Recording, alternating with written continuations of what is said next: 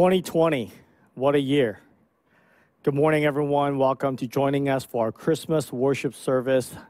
I want to welcome those of you who are new here for the first time joining our worship. Also want to welcome you, those who may have not been joining us for a while. We're so glad that you can be a part of us this morning as we worship Jesus Christ together. I think back in April, early on when COVID was shelter in place, was just starting to happen. I remember that day lining up at Sam's Club. Just the line was going way out onto the street. And a thought came to my mind, and I really thought that, is that what it was like when it was in the war in America? Then a reality kind of awakened me, and I realized it probably is a lot worse, but that was the very first time that I felt fear inside my heart. And I was thinking, man, is COVID really going to ruin everything in this world? Are we not going to have food? Are we not going to be able to buy things? And I remember having a real sense of fear. And perhaps for you, there might be a moment that you remember how fear, uncertainty is starting to settle in because of COVID this year. You know, having fear is not an uncommon thing throughout the history of our humanity. Back in 722 BC, one of the prophets in the book of the Bible prophesied and telling the people at that time who was going through a tumultuous time, a chaotic time. The nation of Israel was once a thriving nation, but at that point, 722 BC, God, out of his anger toward his people's rebellion, the Israelites rebelling against God, God decided to allow them to be attacked. And what happened was it was a chaotic time that loved ones was killed, families were broken up and destroyed, the land was devastated. Once proud nation was brought to its knee, very much so, kind of like what is going on in our country today through COVID. And it was at that moment the prophet Isaiah given the word of God to speak to his people, to give them hope that in the moment of darkness, God said, there will be hope for you. In the passage in Isaiah chapter 9, verse 6 says this, for to us a child is born, to us a son is given, and the government shall be upon his shoulder, and his name shall be called Wonderful Counselor, Mighty God, Everlasting Father, Prince of Peace. Out of that prophecy, God comforted his own people and said, look, there will be a day that a child will be born and all things will be made well. God pointed his own people in the darkest period of their lives to this newborn child that will be coming. I believe that same hope holds true for us today. The only difference between the people that Isaiah was speaking to back then was that event has not happened. But for you and I, by the mercy of God, that event had already happened over 2,000 years ago. Jesus Christ was born into this world. This prophecy was fulfilled by the birth of Jesus into this world. And so I believe this year, while it may be one of the hardest years that we've ever faced because of COVID, we can find hope just like the people back in 700 BC. We can look to an event for them that will happen for us that already happened. We can look to the birth of Jesus and can find hope. See, the prophecy that we just read earlier involved 4 beautiful, beautiful names of Jesus Christ. While it did not use the name Jesus, it was making reference to this newborn child over 2,000 years ago. You know, I have 3 sons. Naming a kid is extremely hard, harder than you think. For many of you who may not have your own children, you might think, how hard is it to come up with a name?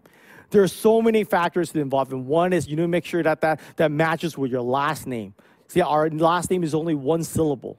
So you don't want a 1-syllable name match with a 1-syllable last name. You just sound really boring. You want a name that is meaningful. You don't want any other name. You want a name that your relatives, particularly if they're Chinese, that can pronounce. So you need to avoid TH sound, R sound, L sound, S at the end of the name. All those words are difficult for Chinese to pronounce. All the more you need to avoid the name of the annoying friend or neighbors, relatives that you have. You need to avoid your ex-girlfriend's name or your wife's ex-boyfriend's name. Just there's so many things to factor in. Our three sons' names are Luke, Caleb, and Josiah. And we came up with those names because of the meaning of those names. Luke represents light. Caleb represents faithfulness. And for Josiah, represent healing. And we pray and pick those names and pray that God will use them, our sons, to bring light to the world, bring healing into the world, and be faithful to God. This is altogether a little bit different than the names that Isaiah prophesied about Jesus.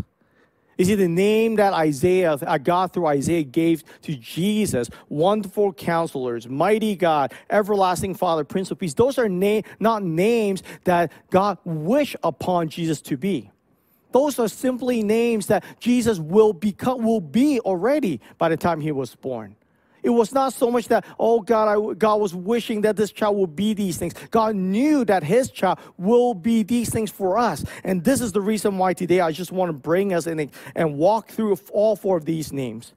Because I believe each one of these names tells us why Jesus Christ was the best gift that we can receive in this Christmas.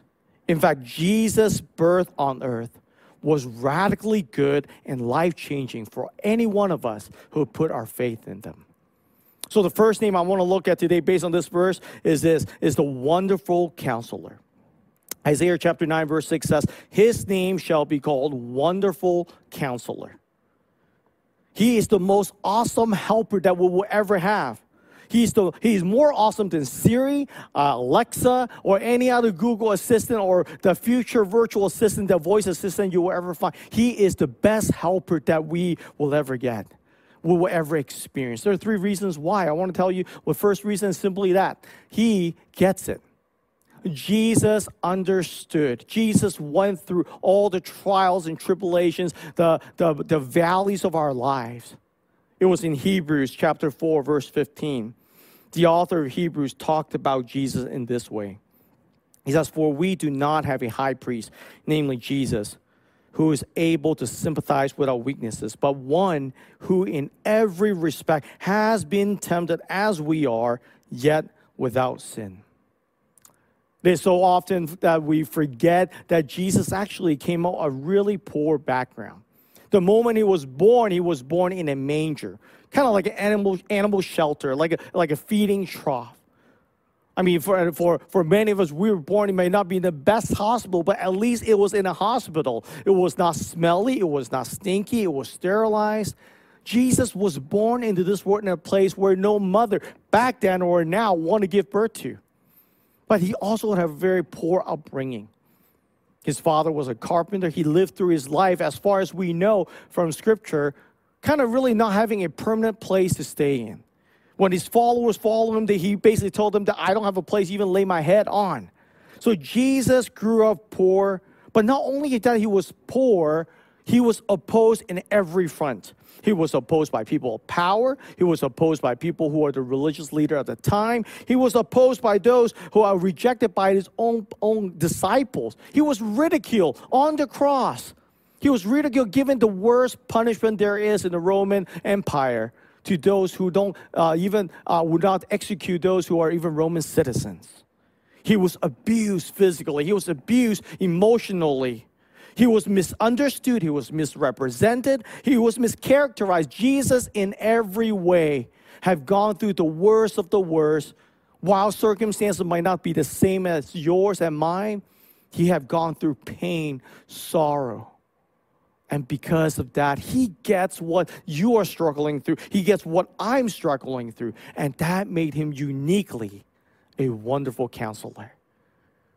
He not only does he gets it, Jesus also is a great, wonderful counselor because he is more than just a therapist. I remember talking to a friend of mine who happens to be a therapist. He was just sharing just how frustrated it is as he's doing counseling with these young people. And as much as he wants to change them, give them solution, and help them to walk through their grief and and difficult things in their lives, he felt so helpless. Because on one hand, he could tell them what is wrong. On the other hand, he can tell them how he can fix their life, how they can fix their lives. But at the end of it all, it depends on that person to do it themselves. And so as a therapist, you are limited in every way. But Jesus is more than just a therapist. The scripture tells us, Isaiah told, he is a wonderful counselor. Here's what's the difference between a counselor that is referring to here than therapist. A counselor, what Isaiah is talking about, is one of power. He doesn't just tell you what's wrong with your life. He doesn't just tell you the solution for your life. He enables us, gives us power to overcome the trials and difficulties and weaknesses of our lives. You see, he is so much more than just a human therapist. Hebrews chapter 4, going on in verse 16, the verse we read earlier, that Jesus gets our weaknesses, but not only does he get it, he can do something about it. Verse 16 said this, let us then with confidence draw near to the throne of grace, that we may receive mercy and find grace to help in time of need. You see, Jesus is a wonderful counselor because he doesn't just tell you that you need to fix your life, you need something wrong with your life. He said when you're in trouble, you can come before him. He is sitting on a throne. You can come before him. You can go face to face with him, and you get to receive mercy. You can find grace in times of need. He doesn't just ask good questions. He's not only a good listener, and while he may be all of those things, most importantly, he gives us the power to overcome our weaknesses, our sins, and everything that we come across. Our loneliness, our temptations. He has felt it all, has gone through it all, and now he has given us the power. Now here's the third reason. Not only he gets it, he also is better than a therapist because his power and given us the power. Here's the third reason. He is a wonderful counselor because he doesn't want to just fix you, but he wants to be with you. He doesn't want to just fix your problem. He actually wants to be with you. I remember when my kids, when they get scared, maybe there's a cricket jumping in the house or something scared that they watch on the TV. While I know the first thing they might want me to do is get those things out of their way, keep it out of the line of sight. But what's most important to them is not that I get rid of their problem, but it's for dad to be with them, to put his arms around them, to hug them and say everything is going to be okay. See, Jesus is not just a God who just says, I'll fix your problem and leave you alone. He wants to be with us. In fact, he so wants to be with us that he doesn't guarantee us the absence of troubles in our lives, but he guarantees his presence with us, no matter what we're going through. Oh, of course, there are going to be things that are challenging in our life. There are going to be things that we will get hurt by. But Jesus said, I am that wonderful counselor that will walk with you, as the song says, talks with you along life's narrow way. That is the wonderful counselor that we have. So that's the first thing we know. We see, you see, Jesus is who he is so much better than what he does for us. He doesn't want to just do things for us, but he wants to be with us. He wants to be with us. Not only does he want to change our life, he wants to have a relationship with us. You see, being a Christian is so much more than just abiding by rules, but it's really living in a relationship with this most wonderful counselor. And that's the first thing we see, that Jesus is the most wonderful counselor that we can have in this life and the life to come. But the verse went on, is the second name that Jesus has is this. Not only is he a wonderful counselor, but he is also our mighty God. Our mighty God. God. Perhaps what a short word, three-letter words. Yet oftentimes it can have every other meaning that people might have, they might want to have for themselves. Some people see a tree to be a God. Some people see a sun to be a God. Some people look at the dirt to be a God. Some people look at a statue to be a God. Some people even look at themselves and say, I am God. But Isaiah has a very, very specific God that he was talking to. he was talking about. He was naming. When he called Jesus to be the mighty God, he's talking about the God of the Bible. You see, the God of the Bible, the word God actually is not God's name. God is actually only the title of the Most High Being. Back in my old church in Alhambra, we used to have a leader. His name is Elder Chu. We call him Elder Chu because he holds the title of elder, the biblical position of a leader in our church. So we just get used to calling him Elder Chu. But what we didn't realize is that because we call him so often as Elder Chu, we rarely actually use his real name. Many of the kids at church really thought Elder Chu's first name is Elder and his last name is Chu. So they really thought, wow, this guy's name is so fitting that he's called Elder because his first name is Elder. But really, what they didn't know is that that name is actually just a title. You see, the same way with God. God is just a title. For the Most High Being in this universe, in the heavens and earth, God actually has a name. It was in a burning bush. If you remember that story, ever heard of that story, Moses came in that burning bush, and there's this glow and burning fire going on in the bush, and he encountered God for the first time.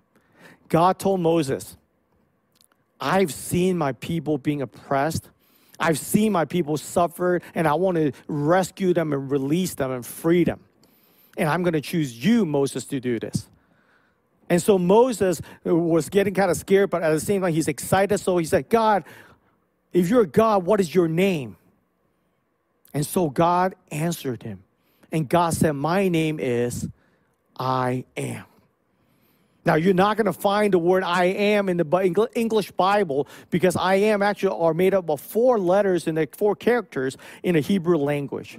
But what you will see in the Bible is whenever you see the word Lord, L-O-R-D, capitalized, or in some translation, Jehovah, that literally is the word I am. It is the name of God. God said, my name is I Am. And what God's trying to say to Moses, and I think for all of us, is this, that God is.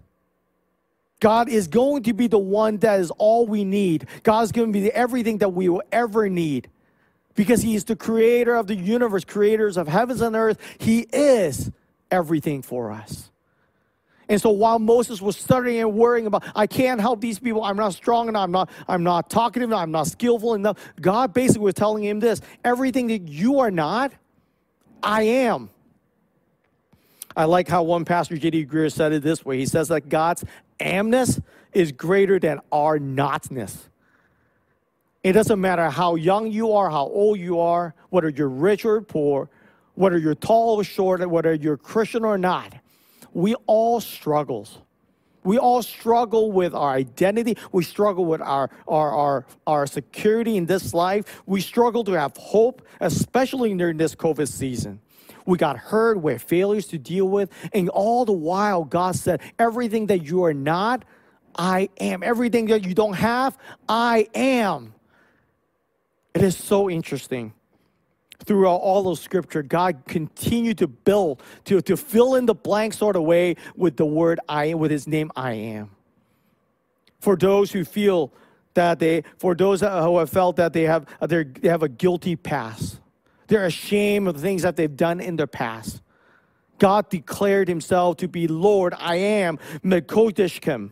A Hebrew word that says, God, I'm the Lord who purifies and cleanses you. I am. The I am is the one who can clean you even with the most despicable thing you have done in the past if you're willing to ask for forgiveness. I will cleanse you from inside and out. That's why we hear stories that people who might be a mobster or a gangster can turn their life inside and out to be a Christian and trust in Jesus, not because of who they are, but because we have I am who can cleanse us and purify us.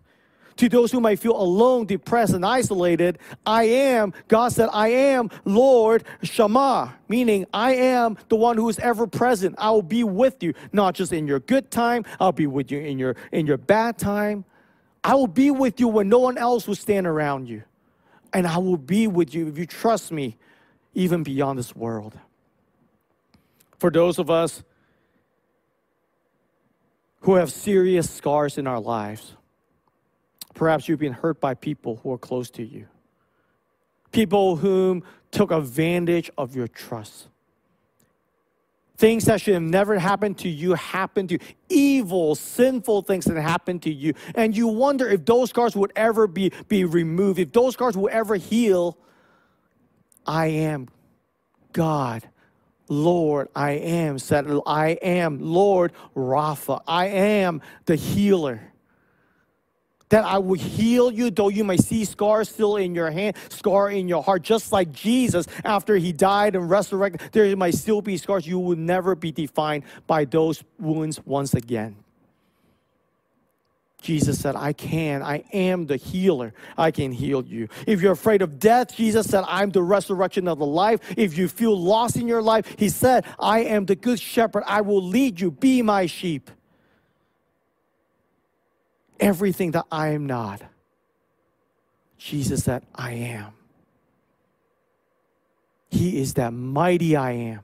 Everything you don't have, Jesus says, I am. That is who we have in Jesus. A mighty God. Not only is he a mighty God, a wonderful counselor, we move on to the third name. He says this, Isaiah says this, he said he is the wonderful counselor, mighty God. He is also our eternal Father. Some of you might be thinking, eternal Father? Like, I don't believe in the Bible. I've never read through the Bible. I don't go to church very often. But even then I knew that Jesus was never married, nor did he ever have kids. So how can he possibly be the Father for us? See, those of us who believe in the Scripture knows that there is God the Father, Jesus Christ being the Son. How can the Son be the Father?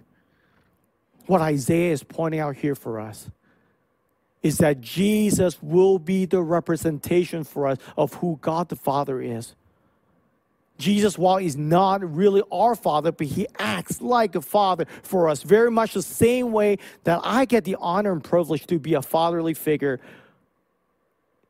in different seasons of my life to other young men who perhaps have no earthly fathers, or young men perhaps have earthly fathers that had abandoned them. I was never their biological father, but I have the privilege to be a fatherly figure for them. But when Isaiah called Jesus to be an eternal Father, he is so much more than what I could be for these young men. In fact, Jesus being the eternal Father means he is the Father that you and I can never, as fathers, can aspire to be ourselves. We will never be as perfect as Father as he is. But more than that, he is going to be the Father that perhaps you never had in your life, or the ones that you have seen, you've been hurt by, or even the best of father that you may have on earth. Jesus will be a better Father. See, Jesus is that Father that delights in us, that will never depend on us to prove ourselves to him. See, Jesus is that eternal Father that loves us in spite of us. Another prophet says this in Zephaniah chapter 3, verse 17.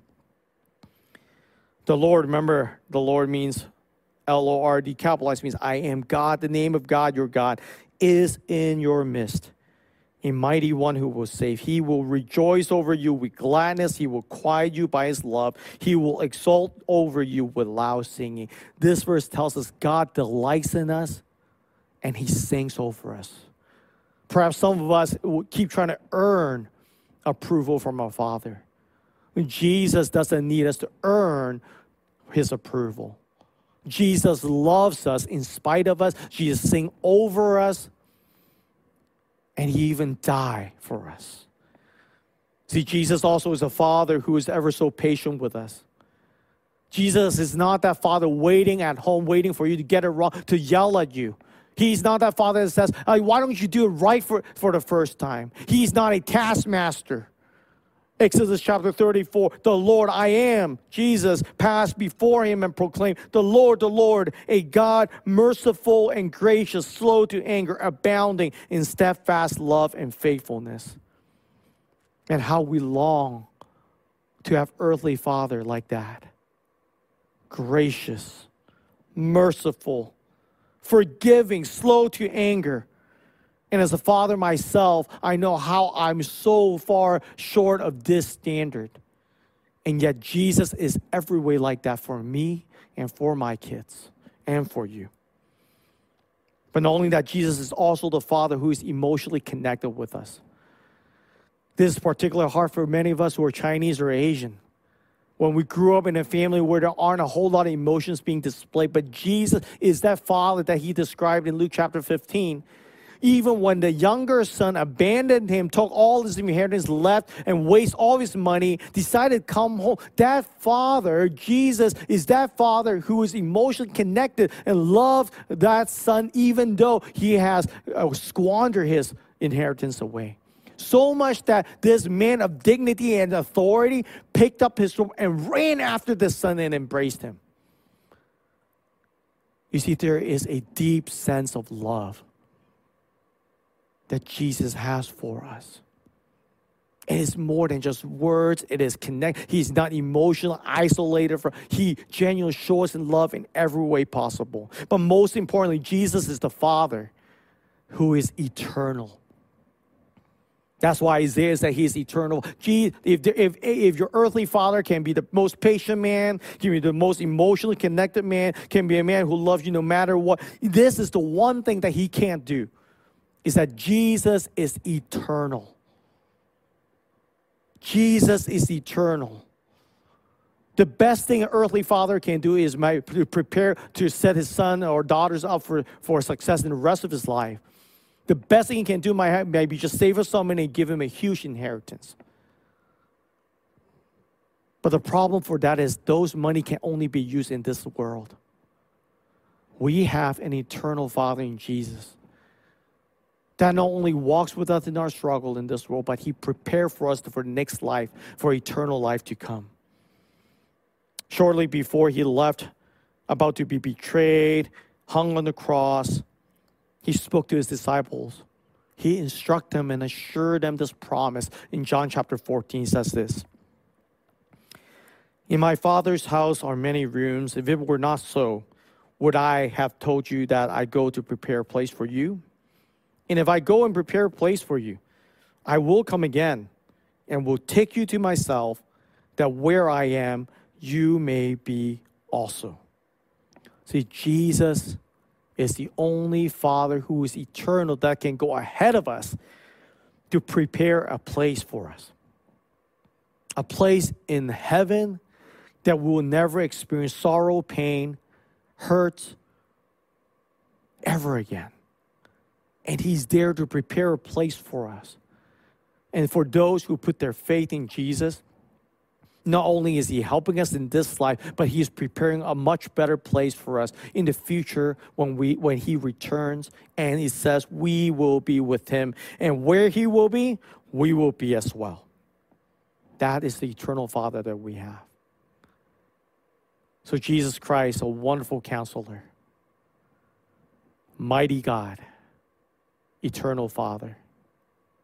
And last, certainly but not least, Isaiah reminds us that Jesus is the Prince of Peace.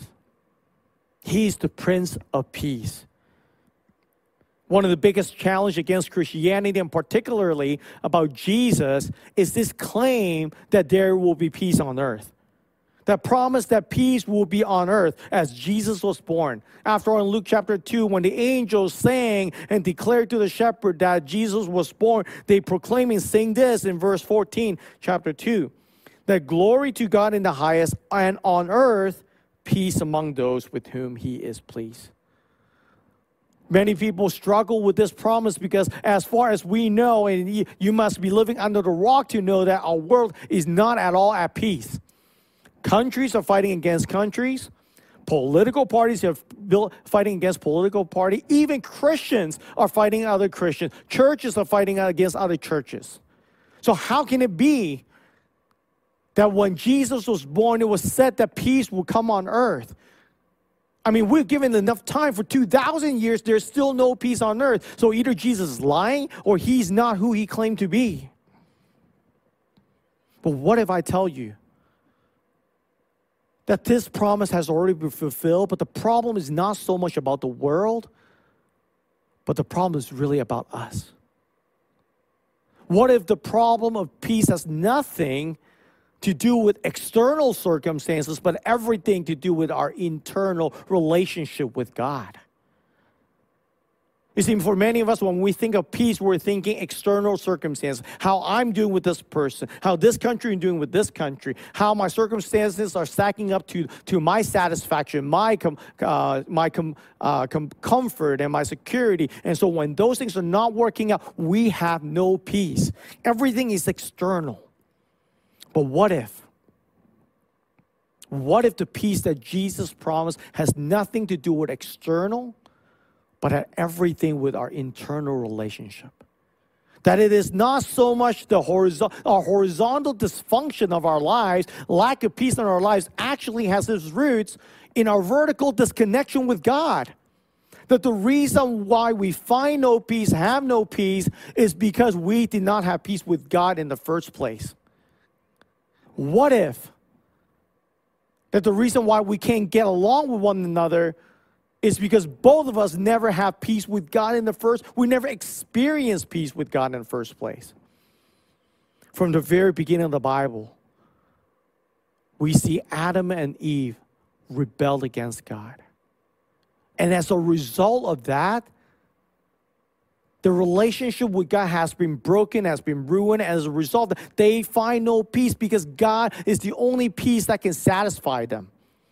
And so they have tried to fill their hearts with many other things, but none of those things work. This is the reason why the same prophet Isaiah prophesied later on in his book, in chapter 57, verse 20 and 21, says this: the reality of every one of us who have no peace with God, who have sinned against God, who have no relationship with God, this is the reality. Look at what it says. But the wicked, those of us who have sinned, those of us who have no relationship with God, who have not been forgiven, the wicked are like the tossing sea, for it cannot be quiet. Its waters toss up mire and dirt. There is no peace, says my God, for the wicked. See, the reality of our lives, for every one of us who have not have our sins forgiven by God, we have no peace with God. It says the wicked, there's no peace for the wicked. There's no peace with us because we never have the relationship restored with God. So as a result of that, we are like that tossing sea. Imagine a boat in the ocean. You imagine swimming in the ocean. There's a wave coming at you. You're trying to swim against that wave. The next thing you know, you get crashed down again. You go the other way. Another wave crashes on you. You just go back and forth. Maybe stir up a lot of dust, a lot of dirt, but you are going nowhere. And for many of us, that is exactly the picture of our lives. Everywhere we go, everything we do, every person that we interact with, there's no peace because we are trying to find something that those people cannot give us. We're trying to find approval from people, but when the only approval we need is from God. We're trying to find acceptance through relationship, but those people disappoint us. Those people exclude us.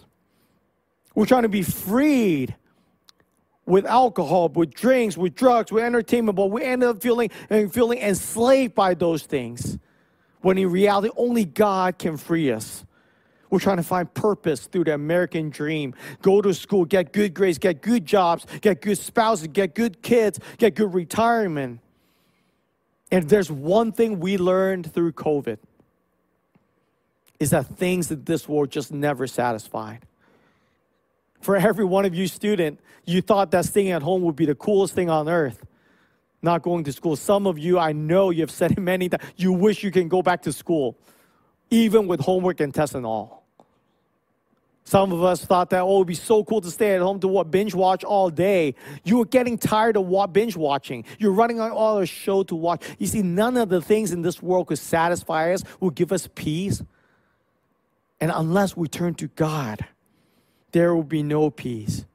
Unless we have peace with God, we're settled in our relationship with God. We'll keep trying and grabbing things around us and satisfy us, and only to be disappointed again and again and again. So the question is, how do we find peace? How can we be restored in our relationship with God? How can we have peace with God? The answer lies in not what you do, but what already has been done for you. See, Jesus has come on earth to die for you. See, what does it take for us to have peace? We need forgiveness. We need forgiveness of sin, but that's not something we can achieve on our own. Forgiveness comes at a price. Think of the last time you have actually forgiven someone. When you chose to forgive someone, what you're doing is you're eating the wrong that they've done for you. You chose to look past the wrong that they've done against you by taking and paying the price of being hurt, by being affected by what they've done. You have paid a price so that that person can be forgiven. The same is true between us and God. But the problem is we cannot pay the price. So what God does is He loves us. He said, I will pay the price. So not only did Isaiah prophesy about His birth, he also prophesied about Jesus' death. In Isaiah 53, verse 5.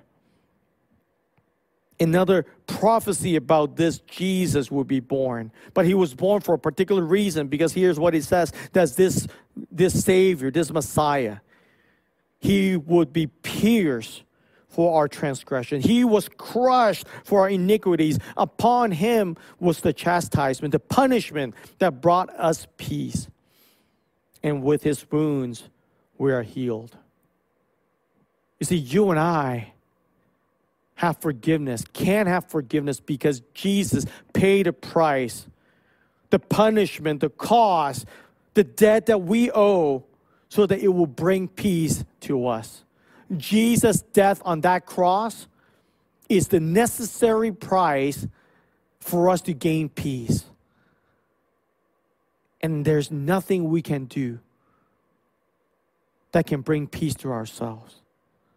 See, we can be settled in our relationship with God so that we no longer depend on other people. We can have purpose in our life. We can have a security that's beyond this world. All of those things because Jesus had died for us.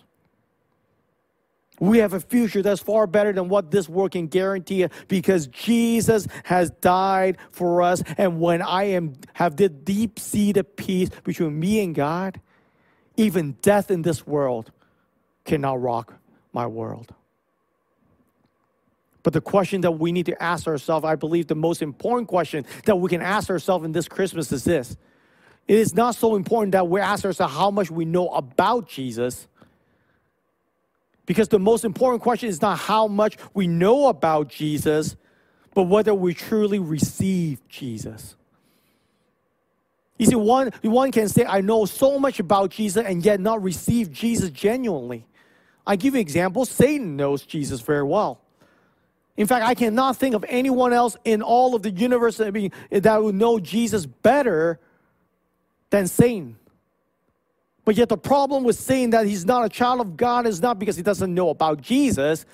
It's because he never received Jesus to be his Lord and Savior. In the New Testament, John chapter 1, verse 12, the Apostle John tells us how to be a child of God. In this verse, he says this, but to all who did receive him, to who believed in his name, he gave the right to become children of God. To all who did receive him, who believed in his name. There are two words there, two parallel words that's very important. You see, becoming a child of God, John tells us, is not so much that you know about God. But what you need to do is you need to genuinely believe about God. And what believe means is not just agreeing, mentally agreeing that Jesus exists, Jesus all this, and all the things all the names that we learn. Believing genuinely at his core means I receive him. That he's not just a wonderful counselor, mighty God, eternal Father, and Prince of Peace, but receiving him, believing him means Jesus is my wonderful counselor. He is my eternal Father. He is my mighty God. He is my Prince of Peace. That's what it means to receive Jesus. And in order to say that to believe in him, to receive, what we need to acknowledge that we can't do any of it on our own. That I actually need the counsel of this wonderful counselor. That I am not God, that he is mighty God. That I have no peace on myself. I can find peace in this world. I cannot find peace in this world, but I can only find peace in the Prince of Peace. That I have no Father that can love me the way Jesus, the eternal Father, will and can. See, that's what it means for us to receive Jesus, to know, to surrender our lives in exchange for Him to be our wonderful Counselor, mighty God, eternal Father, and Prince of Peace. I believe that is the gift. That is where we need, the hope that we need to endure the COVID or not, or the next pandemic that's coming up. See, we don't need gifts wrapped around with gift wrapping paper and put under the tree. We need the gift that is wrapped in a swaddling cloth over 2,000 years ago, born in a manger, and ultimately hung on the tree for you and I. We need that gift. We need the gift of Jesus Christ in our lives. And the question I want to ask you today is this: have you received this gift in your life? Have you said to Him, I don't want to live according to my way anymore. I want to live with you, Jesus. I need you, Jesus. I need you to be my counselor. I need you to be my mighty God. I need you to be my eternal Father. I need you to be Prince of Peace. I don't want my own anymore. I want you. If that's what you want to do today, if you want to receive in Jesus, believe in Jesus, and receive in Jesus today, in a minute, I'm going to pray for us. And you can follow along this prayer. This is not a magic formula that you pray this, magic would happen. This is a simple declaration of your inner desire to want to receive Jesus into your life, to experience His grace and love in your life, and as a result that you will be born as a child of God, born again as a child of God, sins forgiven, eternal life guaranteed. If that's what you want to do, if that's what you have in your heart, you might even wondering, I don't even know why I want to do it. You might be thinking, I never come in listening to this, wanting to even believe in Jesus, but somehow there's yearning in your life for that. I want to ask that you will pray with me. And if for those of you who might feel like I'm not ready yet, I don't really ready to take that next step, I want to encourage you. Open up the Scripture. Ask a friend who invited you to read the Scripture together. Discover this Jesus that we believe, this Jesus that we receive, this wonderful Counselor, mighty God, eternal Father, Prince of Peace, because He's waiting for you to come home. So again, for those of you who want to receive this great gift of life through Jesus, would you join me in prayer? You can repeat in your heart and pray with me in this way. Lord Jesus, I know that I am a sinner, and I know that I need you. I receive you as my wonderful Counselor. Come and guide my life. I know that you are my mighty God. You have the right to rule my life and rule everything that I do. I need you as my eternal Father. Thank you for loving me, in spite of all my sins. And I invite you to be my Prince of Peace. Forgive me for every sin that I've ever committed, and the sin that I will commit even after following you. Restore peace in my life between me and you, so that I can live for you and experience you and be reunited with you one day when you return. In Jesus' name we pray. Amen. Father God, I just want to pray for every person who have prayed that prayer. Thank you for giving them faith. Thank you for speaking to them. God, I pray that your Holy Spirit will affirm their faith and their trust in you. God, be with them. Protect them, as the enemy certainly would not be joyful in hearing about that. But thanks be to you that you have given them the greatest gift that they can ever receive, the gift of eternal life. And God, I also want to pray for those who might be struggling to pray that, who might want to do it, but there might be some timidity, fear keeping them from praying. God, I pray that you will speak to them, comfort them, encourage them Reveal yourself in a powerful way to them so that they will turn their lives to you in exchange to experience the greatest joy that they will ever have through Jesus. Father, thank you for this time that we can share your word. Lord, I pray for everyone who's struggling in their walk with you, everyone who is in despair, living in hopelessness. God, be their joy, be their hope. In Jesus' name we pray. Amen.